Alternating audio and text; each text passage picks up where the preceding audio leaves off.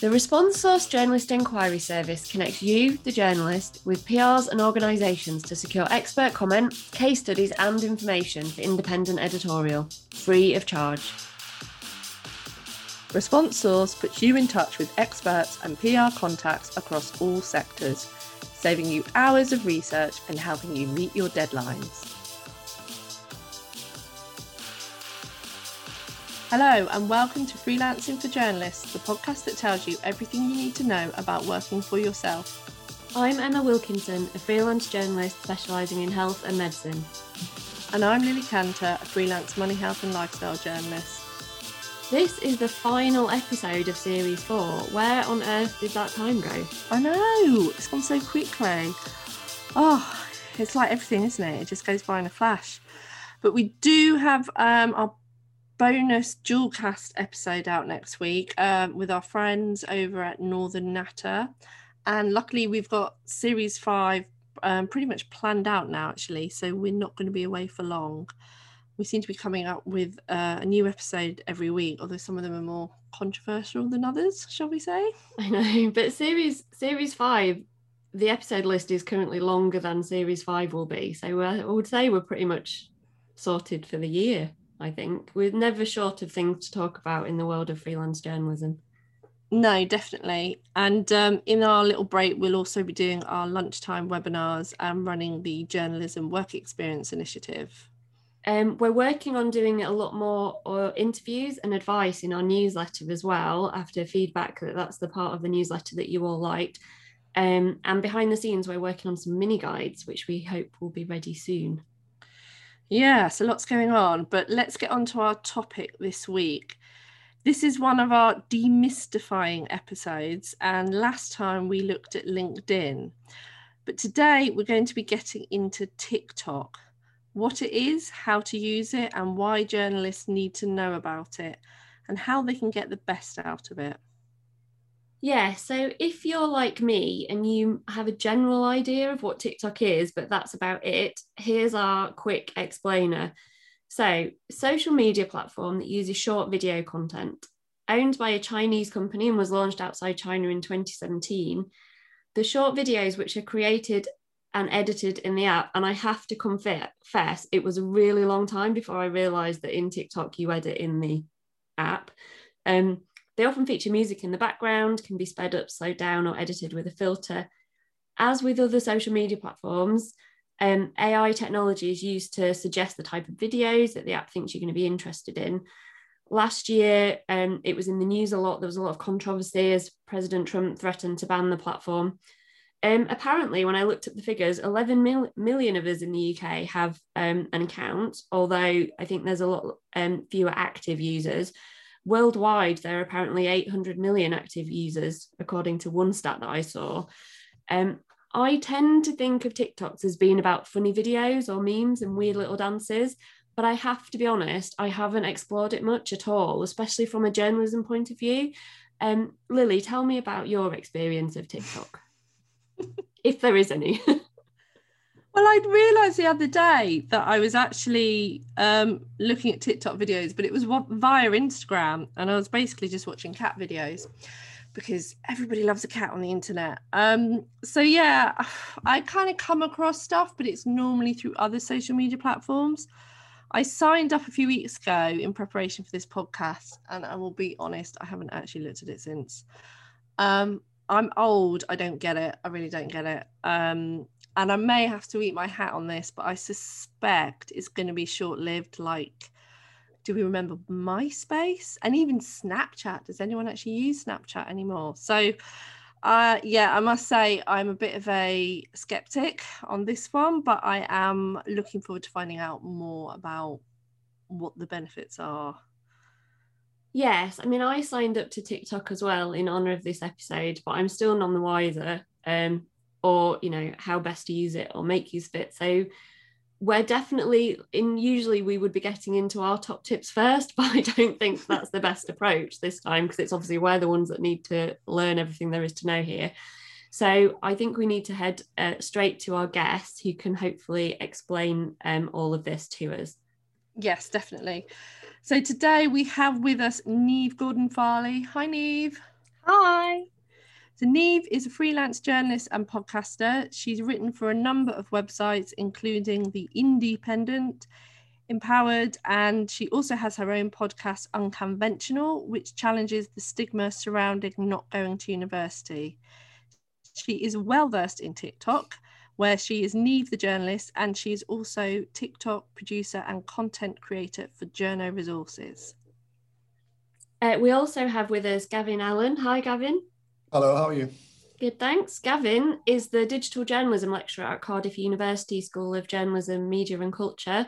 He has been a journalist for 20 years, latterly as associate editor of mirror.co.uk, and has previously worked for Microsoft at MSN UK and Mail Online after 10 years in regional journalism.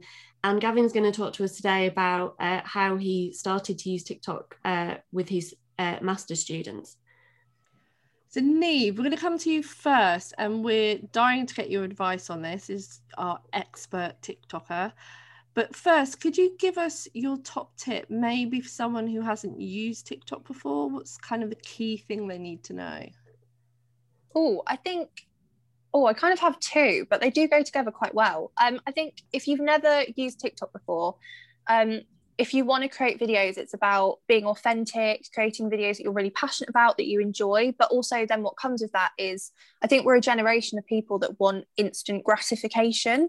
So I always say to people, don't get too bogged down on the views, because things can go viral on TikTok whenever. You could post something, I could post something today, but it might not go viral till like a month later. So kind of don't get too bogged down on numbers, but then also kind of create content that you enjoy and look at your analytics. What is it that you're making that other people are enjoying? What are people engaging with? So yeah, I think make really good content that you enjoy, but don't get too bogged down, because sometimes we want things to get thousands of views and they just don't. That is a good, probably in general for social media, that's good advice. Gavin, how about you? What's your top tip if you're venturing into TikTok for the first time? Top tip for first timers is just to get on there and use it. I mean, look at what people are doing, because you need to use a platform in the way that its audience use it. So there's no point in you bringing some kind of like heavyweight intellectual debate to TikTok for Radio 4 listeners, because that's not the platform and that's not the thing that they're doing. So first of all, just kind of familiarize yourself with the type of content, the type of audience, and the areas where you can work, and then plan out your content. Think about what you're going to do, storyboard even, script. So just make sure that you're prepared. So the content that you produce is kind of slick, and then hopefully you'll fit into the platform. You'll stand out for the right reasons, not the wrong reasons. Neve, one thing I've always wondered is, we're talking about putting content out there, but how do you actually use TikTok as a journalist? And can you give us some examples of like how you would use it in a sort of journalistic way?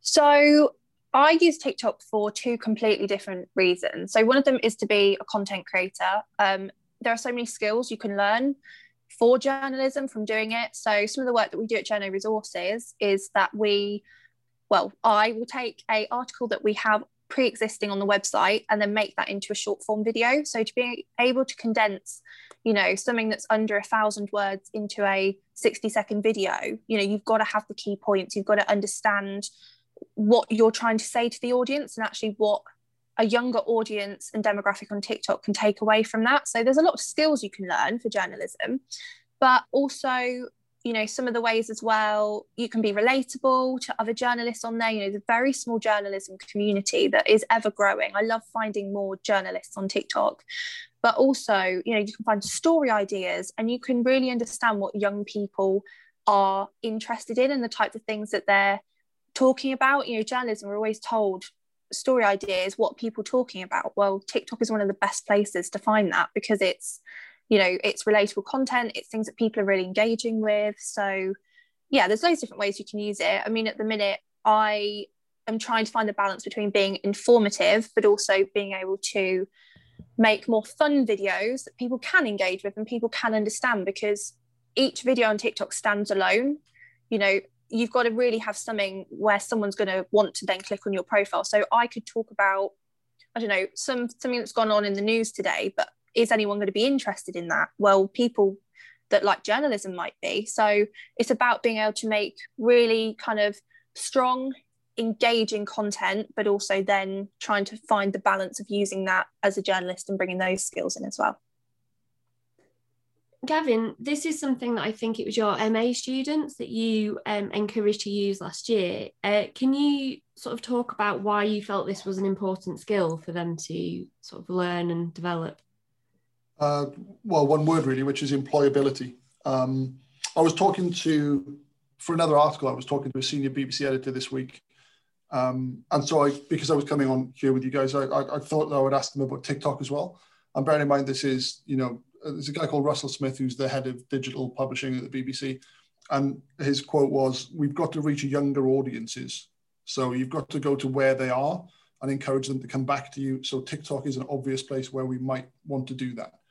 So editors are looking for younger readers and how to engage this next generation of news consumers, if you want to term it that way, like readers or, just people, I guess.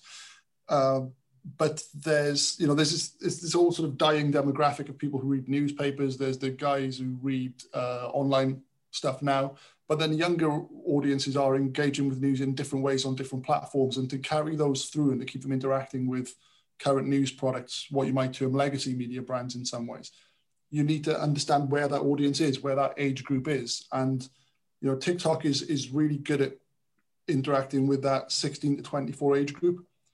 And that's the really sort of sought after audience demographic. So on the one hand, it's employability. If editors understand that you can work on that platform, then they're going to be impressed, because ultimately they don't know how to do it. They're employing people who understand the platforms and the technology to make them work. There's an element of sort of the shiny new thing about it. It's the new platform. People are wondering what the possibilities are, how to use it for journalism, whether it will be any good. Is it a flash in the pan? Is it not? And there's a balance to be struck between, well, do we look at using TikTok immediately, or is that going to be wasted time?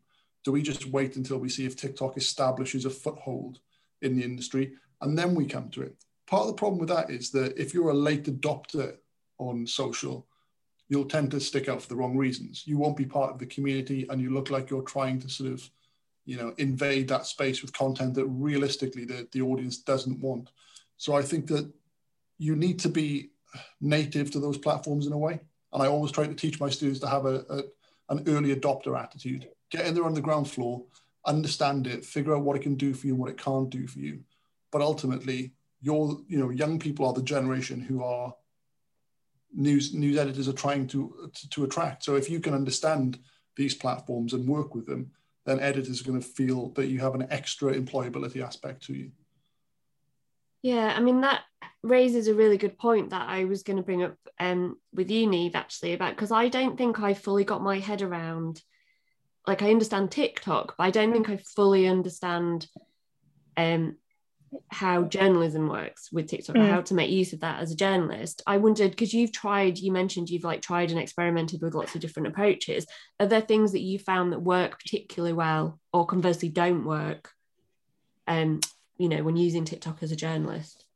Yeah, there are. And actually, I think I can come at this from the point of a user as well, because when I see videos that come up on my For You page, or that from people that I'm following, videos that have loads of text on them never do well, because you've got a 60-second video. If it takes you longer to read the text than the amount of time it does to play the video, I'm not going to read it. Why would I, when I'm scrolling, then want to pause a video to have to read, to then have to watch another couple of seconds, have to pause it again? So things with lots of text don't do very well on TikTok. But then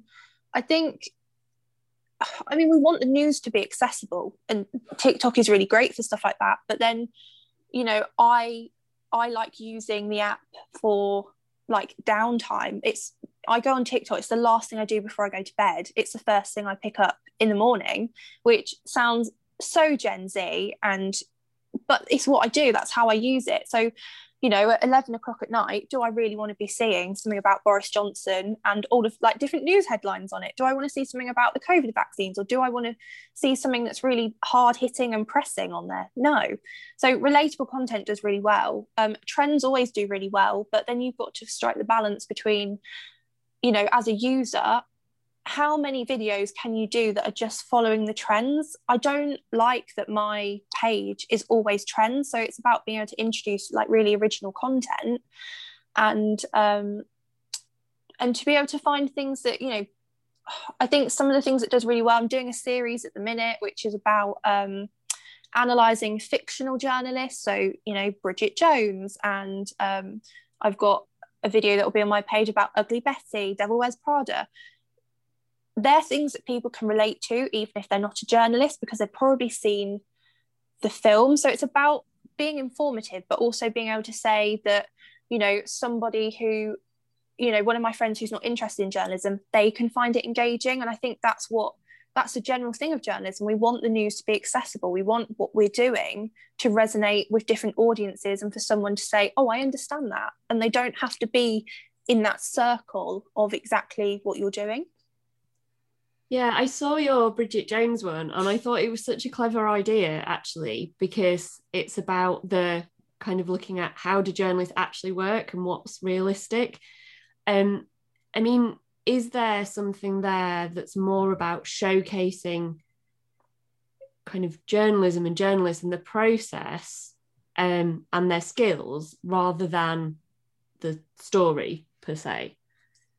Yeah, I mean, you know, some of the videos I love watching on TikTok are from journalists who work at like the BBC, and so I think there is room for the more kind of things that you can put on your CV, things that, you know, how to be more employable. And, you know, people do want to see the behind the scenes at the BBC. They want to see into the gallery. They want to see the kind of things that we don't normally see as a journalist, you know, as someone who's not in the journalism industry. So I think, yeah, there's room for everything, because it's a growing app, and because there will always be someone who's watching it who will want to enjoy it. Like, I've never put up a video and it's got no views. I think there's room for everything, and because it's growing, it's about thinking, what's the future of journalism? People always say to me, what's the future of journalism on TikTok? So I'm like, well, what do you think it is? And I'm like, well, that's the content you need to be creating. Like, that's what I want to see. If you think that's the future, go and make it, because there will be someone who will resonate and find what you're doing relatable and interesting. Yeah, and that's a really good point about it being used to showcase your skills and your creativity, and having those digital skills that set you apart. And Gavin, if we can bring you back in here, because I think you've got an example, haven't you, of a student who used TikTok as a show reel? Yeah, one of our students called Fionn Clark from last year, so academic in 1920. We were working with TikTok quite a lot in that year for the reasons I outlined above. Fionn, at the end of the course, was looking for a job like some of our journalists end up doing. And our employability rate is very high. But Fionn came up with like a really cool idea, which was to do a sort of a TikTok show reel CV. And she just sort of did almost a camera piece with graphics in the background. And it worked really well. She got a job as a result of that. She's now working for a company called Crowd Network, which do audio on demand. And again, because I was coming on here to talk to you, I gave Fionn a call and sort of said to her, tell me a little bit about it. And she said that it was a really quick and easy way to do something a bit creative and fun to show off skills to employers. My boss said the reason they liked it was because it showed initiative and ability to think outside the box. So I definitely recommend it to other journalists. It's quick and easy to use. You can follow trends. And I use it a lot in my spare time. It's definitely not going anywhere anytime soon. So she makes this, because I'm saying to her, look, I think journalists and editors will find this interesting. She uses it as, what we hope would work with it. And there's a result from it. It's like, it's like one shot, one score. It was amazing. And it was really creative from her. It was a different approach to people. And even though where she works now, they don't really use TikTok a great deal in her work, it was the fact that she was kind of in command of those digital skills that attracted the employers to her. Yeah, and that's a really important point, isn't it, about showing initiative. And with these new platforms, that you've got the scope to do that, haven't you? You can be the pioneers and the creators on there. I think that's a really important point, actually, that Niamh was making. And Neve, I think what Neve is doing at the moment, particularly with those behind the scenes of real TV journalists, I think that's a really sharp thing to do. She knows what her content is. She's delivering it on a new platform in a really engaging way. I think those are excellent things to look at and very canny. But the other point she makes is that this is an expanding space. It's not a finite set of rules for people. So one of the things I'm trying to get our students to engage with is the fact that they can shape what the news interaction is on TikTok. Because right now there isn't really a set format for that. It's not a set pattern. We're in a position where we can experiment and drive innovation without there being risks attached. Because I think a lot of the time in industry, someone says, I know what works on Twitter, so do that. We're not in that space with TikTok right now. So we have the space to play and play creatively. And I think that's really important because it's not didactic, but this generation of journalists who are engaging with it now will be people who drive what the news interaction with TikTok is. And I think that's a really exciting thing for people to be involved with. And Gavin, what sort of other things during the course were students creating TikToks about?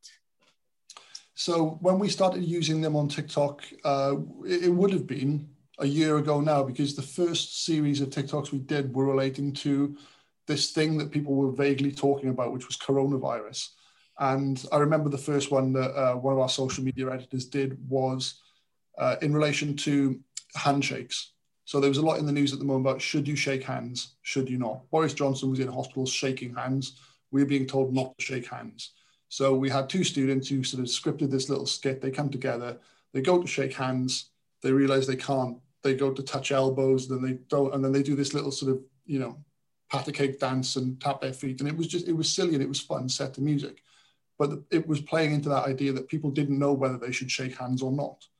So it's about the news story, it's tangential to the news story, and it was entertainment in a way. So it's about that branding awareness. Like you're talking about the news, but it's not that. You don't have to be into the news to watch that and understand it and get it.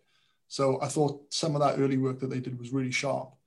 And so what's the MO for news on TikTok, I think is the way that Neve talked about it actually is thinking about how you can deliver that news in a relatable way for the audience that you're going for. Yeah, kind of making it accessible to people who don't just consume news in the way that you or I might. If you think about what does a social media platform do for you as a journalist? I'd split them into kind of two categories, and there's the Twitter and Facebook, which you can post a link and it will drive traffic back to your website. That's a very practical usage. Then you've got Instagram, which you can't really, other than link in bio, put links there. So you can't really drive traffic back to your website. So that becomes a branding exercise. And that's where TikTok is. TikTok is a branding exercise in some ways. You're showing people what you do and who you are, and just raising awareness of your brand. And so understand what TikTok is for and what it can do for you, and use it in the right way. And I think you'll enjoy it. Which actually is kind of a good point to make for freelance journalists, because freelancing is quite often about your brand. You are a brand and you're having to kind of promote yourself as such. Neve, do you think that it's something that could be quite useful for freelance journalists to make use of? Yeah, I mean, my job for General Resources is freelance. I never expected that my first ever job was going to be a freelance journalism job. But I think it allows you to make a variety of content. I know that with what I do at General Resources, there is a process with the videos that we make and the ideas that we have and the content. But when you're kind of on your own, like, this is your space and it's what you make of it. You post videos that you want to make and that will ultimately help you. I love my CV. I have my TikTok linked. I have a little TikTok icon and it's linked, and I think that freelancers can definitely use it because, as well, that's interesting. I knew nothing about freelance before I became a freelancer. I didn't know anything about it. And if you've got the time, I know that sometimes being freelance, like, you don't have the time to do it, but if you've got the time and there's things and there's skills and ideas that you have that you want to share. Some of my early videos, I came into the journalism industry last May, that was the first time that I started writing and really like making content and stuff. You know, I didn't really know too much about the industry, but I was getting advice from journalists. So that whole summer, I was ringing journalists and having conversations, and I felt like there was knowledge that I had that I could give to people. And even that was such a basic, very low level, you know, I didn't know anything about it. So I think if you're a freelancer and you've got this knowledge and this wisdom and things that you want to share with people, TikTok is really great for that. But it is one of those things where you just have to find the right balance between kind of what you're doing and really understanding the app. And that's how, by going on the app, I know loads of people are like, I don't want to go on the app because I'll spend hours on it. That is exactly how you kind of learn the app. You wouldn't pitch to a publication without reading the stuff that they do. So why would you make TikTok content without understanding how to use it as an user? Can see you clapping there, Gavin. Yeah, clapping on mute. Yeah, that's the right answer. You know, it's you've got to know what it is before you try and use it. Otherwise, you're just going to look like you don't know what you're doing, in which case you're not going to engage. This is what it's about. It's about engagement. So don't come to somebody's house and do something in their house that they don't want you doing in their house. And that's what this is. And Niamh, you mentioned there about time, and that's something I wanted to ask about. I mean, how long does it actually take to create a video? I mean, I have no clue. Well,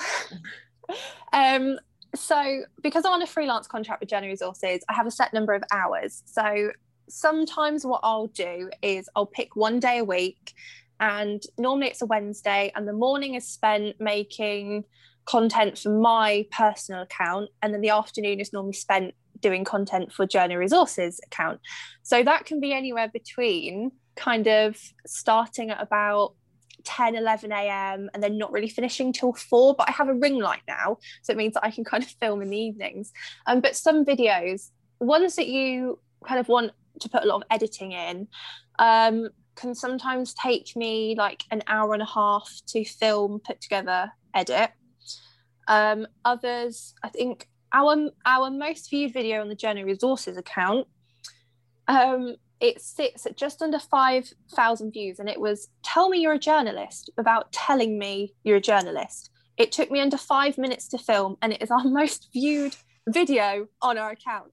That's what's really annoying about the algorithm. But the thing is, it is time consuming, I'm not going to lie, you know, but if you're enjoying what you're doing, then it does just feel like, oh, I'm Niamh and I just make TikToks in my bedroom. Like, it does bring that kind of more novelty element to it, but it does take time. But if you're willing to put the time in and watch your account grow, because yeah, it takes a lot of time to make them, and there's loads of people on TikTok that will tell you to increase your engagement, you need to be posting 21 videos a week, which if they each take an hour or an hour and a half to make, we're up to 21 hours a week on just TikTok. And if you do that, you know, that's, then I don't want to bring in the writing for free debate and the working for free debate, but that's a lot of hours spent on TikTok. So it is time consuming, but if you want engagement and you want the growth and you want to be making content that you're proud of, then I think, yeah, it's time consuming, but as long as you enjoy it, that kind of outweighs it a little bit. Yeah, and I guess you must get quicker over time as well. I guess when you're first sussing it out, it's going to take longer, isn't it? Like with anything.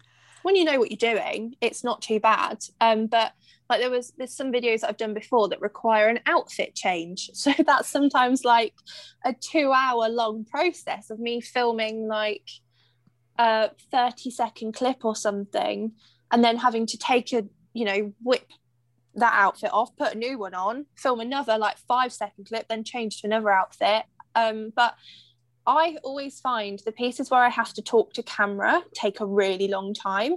So I filmed something the other day. I literally needed a 45-second talking clip. It took me an hour just to get like a piece to camera that I was really proud of. So yeah. While we're on the practical side of things, because I'm very interested in this, have you got any other kind of technical advice for making a good TikTok? Don't put too much pressure on yourself. So, YouTube is where the really good kind of iMovie, Final Cut Pro, like really good edited videos are. That's not what does as well on TikTok, because if the content isn't there, I'm not going to watch it. It could be a video about football and they could have these really fancy shots and everything. I'm not interested in football. I don't want to watch it. So practically be able to make sure that your content is really strong. And you do that by the things that you're passionate about. Journalism, we write about the experiences that we're passionate about and the experiences that we have and have gained. And that, you know, that's an easier piece to write for us because we know more about it. I have a ring light. That was what I put on my Christmas list last year, was a ring light. It's just a very cheap one from Amazon. So I'd say always have like some good lighting, because if the person that's watching it can't see you, they're not going to watch it. And I think just go for the content, because it could be edited and could look beautiful. But if what you're saying is a load of drivel, I am going to turn that straight off. So yeah, practically I'd say a ring light that's got a little tripod in is always really helpful. And just make sure that your content's really strong. And if you have doubts about your content, screen record your video and send it to one of your friends. You know, send it to someone who doesn't do journalism and someone who does, and see what they think about it. So I don't think there's too many practicalities, because the joy of the app is that you don't have to have a beautifully finished, perfected, polished video, because that's not what drives the app. Yeah, and we've talked about promotion. Gavin, were any of your students using TikTok to find stories in the first place? I think that if you're going to find stories, you want to be looking in the places where there are most people. And right now, if you're searching for stories on social, I would say that TikTok is a smaller community in the UK, particularly in our patch at Cardiff, in Jomec, in Wales and South Wales. So there are definitely stories here, and we and ourselves and regional publications like Wales Online have covered TikTok stars or TikTok virals, or the TikToks like Welsh TikTok. Welsh people on TikTok doing Welsh things is a niche, you know, but these things do get covered. So you'll always find a TikTok of someone falling over in the middle of a dance, and it'll be a funny viral. But the thing I think is interesting about sourcing stories on TikTok is you will see what that demographic is talking about. If you're wanting to cover news for people in their teens and up to their early 20s, what are they talking about? What are they interested in? Well, you'll see that in that space. That's where they're living and working, if you know what I mean. So I think that it's probably better for finding topic inspiration or subject inspiration rather than finding a specific story, as it were. Yeah, that's really interesting. And I guess it's like with all these things, it's knowing the demographic and like you say, being able to spot these trends. I just actually wanted to go back to something Niamh said earlier on about there being a small community of journalists on TikTok. And I just wonder, like, how do you actually find journalists? Like, is there a technique to like finding people or subsections of people? I mean, I have a lot on my For You page now, because a lot of the content I try and engage with is other journalists. And your For You page is driven by what the app thinks you want to see. So it's not necessarily, you know, what you are really interested in, but they kind of generate the types of things that you might want to see and that you should be seeing. I have a lot of like student journalists that follow me, so that's kind of how I've found other people. But I found the first journalist I think I found on the app was Abby Dewhurst, and I'm now quite friendly with Abby Dewhurst. She's given me a lot of advice over like the last couple of months, and she's a weather presenter for BBC Look North. And someone had sent me her TikTok because she hadn't gone to university, and they were like, oh, you should really speak to her. So then I was kind of engaging with Abby's content, and then the For You page was driving other people who were creating content. So then it's people like Marcella Whittingdale, who is also a BBC journalist. And then I think the more you're engaging with journalists, the more that they're going to pop up. But it is really difficult to find them. But I think if you are seen as someone, I don't want to like big myself up here, but I think if you're seen as like a figure on the app making that kind of content, those people will come to you in a really odd way, because they will want to engage with the journalism content you're making. So sometimes it's about, you can have a look on the hashtags, hashtag journalism, hashtag journalists, and you'll find people. But also, if you're being seen to make really good content, because I don't look at what other journalists are making anymore. When I first started, I would look at their content and think, okay, so what can I do? I don't do that anymore. I think about what content can I make that other journalists are going to enjoy. And then that's how I've found more people. But there are definitely journalists on TikTok who work at the bigger organizations.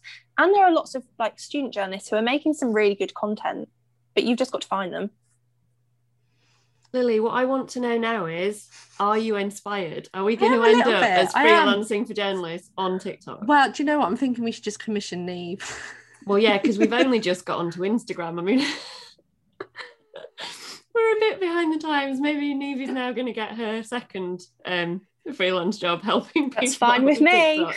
I am curious, but it's time, isn't it? When, we did the LinkedIn episode and I went in and did all my LinkedIn stuff and started posting, and then that's kind of gone the wayside a bit now. And I think you sometimes have to be selective, don't you? And just say, these are the 2 or 3 social media that I personally am going to use as a freelance and engage in the most. And I think it will be generational, it will change. So yeah, it's a balancing act between time, I think. Yeah, definitely.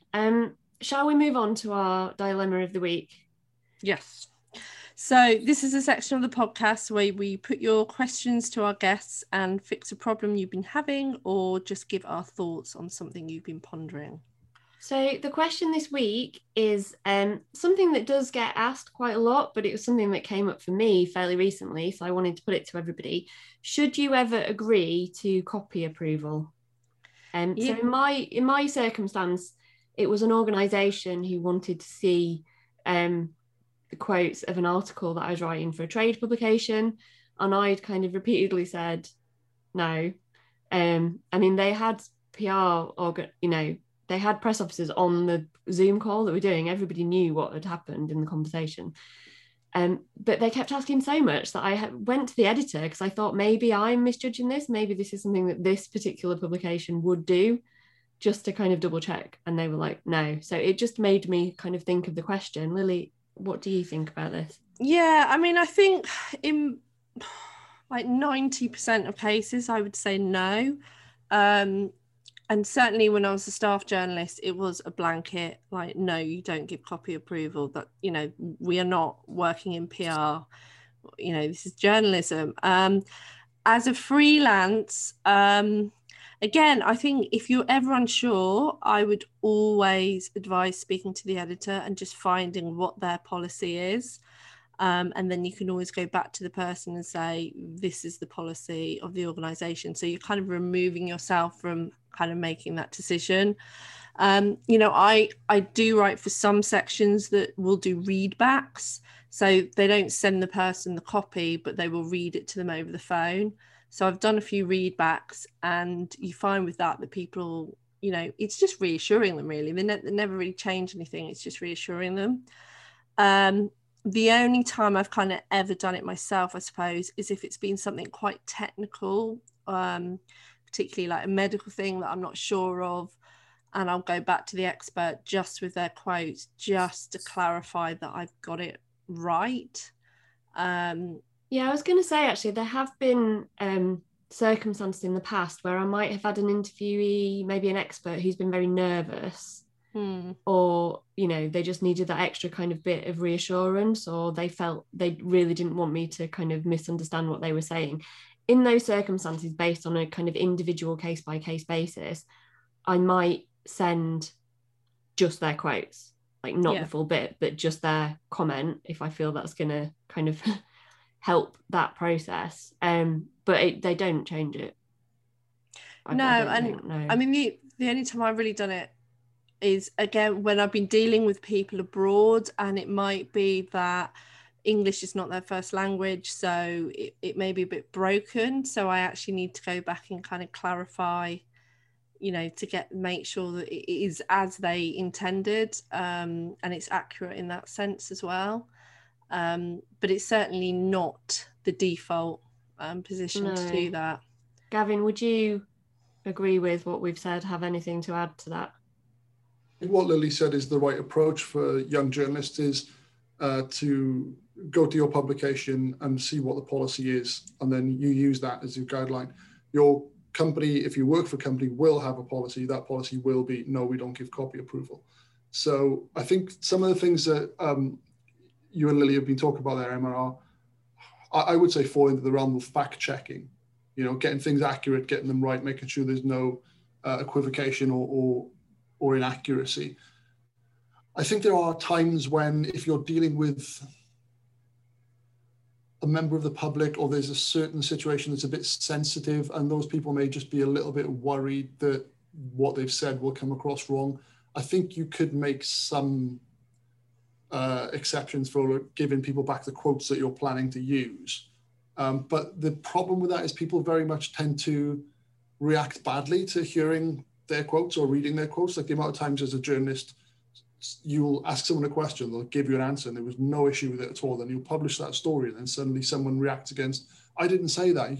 Yes, you did. I have it recorded, and people react badly to that sort of thing. So it's almost as if as soon as you start to give a little bit of copy approval, you're prizing open the door, and people really want to push it all the way open then. And it can really be a bar to publishing at even the most basic level. So that's the kind of the practical reason for that. My tendency would be to say, no, we don't do copy approval, because if you're waiting for one person to agree to something and they don't get back to you for a day, they'll hold you up. But you could be waiting for 4 people to get back to you. If you give copy approval to one party in the story, why not to all parties in the story? So it becomes really difficult. And so, yeah, and from a practical point of view, my copy is often edited after I've submitted it without me seeing a draft all the time of what that editing looks like. I mean, it's just I often quite have to explain to people that there is a process that goes on, and we kind of have to stick to. Neve, have you had any experience of this?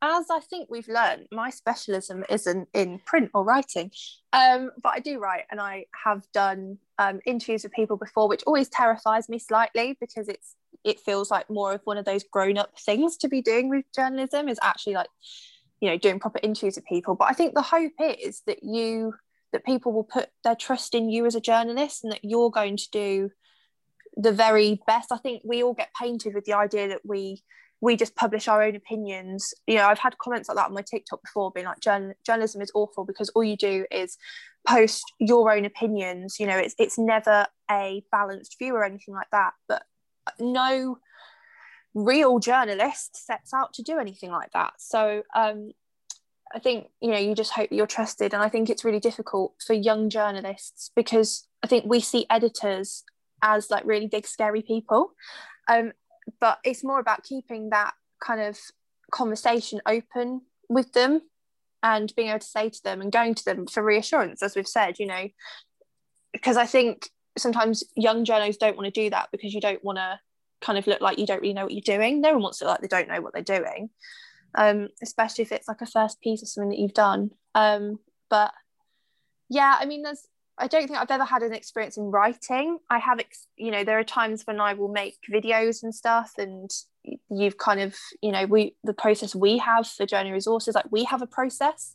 So I might have an idea, but actually everybody else might add to it and they might not like it. And so I don't have a writing experience, but I think when you are in the position of being that editor or something, you really understand the kind of channels and process. Yeah, and it's that point you say of like not being afraid to ask the question, like just if in doubt, ask. And that's not showing weakness in any way. It's taking the initiative to find out what the proper process is. And that can only be a good thing. Brilliant. Okay, well, I think it's time to bring this episode to a close. So thank you so much to Neve and Gavin for coming on and cluing us up on TikTok. That has actually been really helpful. It has, yes. If you want to know more about us, including our newsletter, then head to freelancingforjournalists.com, where you can find out all you need to know, and everything you need to know about a journalism work experience initiative if you're interested in taking part in that. Also, you can come along and follow us on Twitter, where we are at Freelancing4. You can also follow us individually. I'm at Lily Cantor. And I'm at Emma Journo. And you can head over to Facebook and join our Freelancing for Journalists community if you haven't already. And you can also hunt us out on Instagram. And you never know, we may even pop up on TikTok. One day. If you feel like giving us a thumbs up, a 5-star rating perhaps, or a review on the podcast, we'd love to hear your feedback, and that helps others find us as well. And once again, thank you very much to our producer Richard Wilson, who sorts out any edits for us. So this is the end of Series 4, but do watch out for the Northern Natter Dualcast that we mentioned next week, and we will be back in a couple of months for Series 5. Bye for now. Goodbye.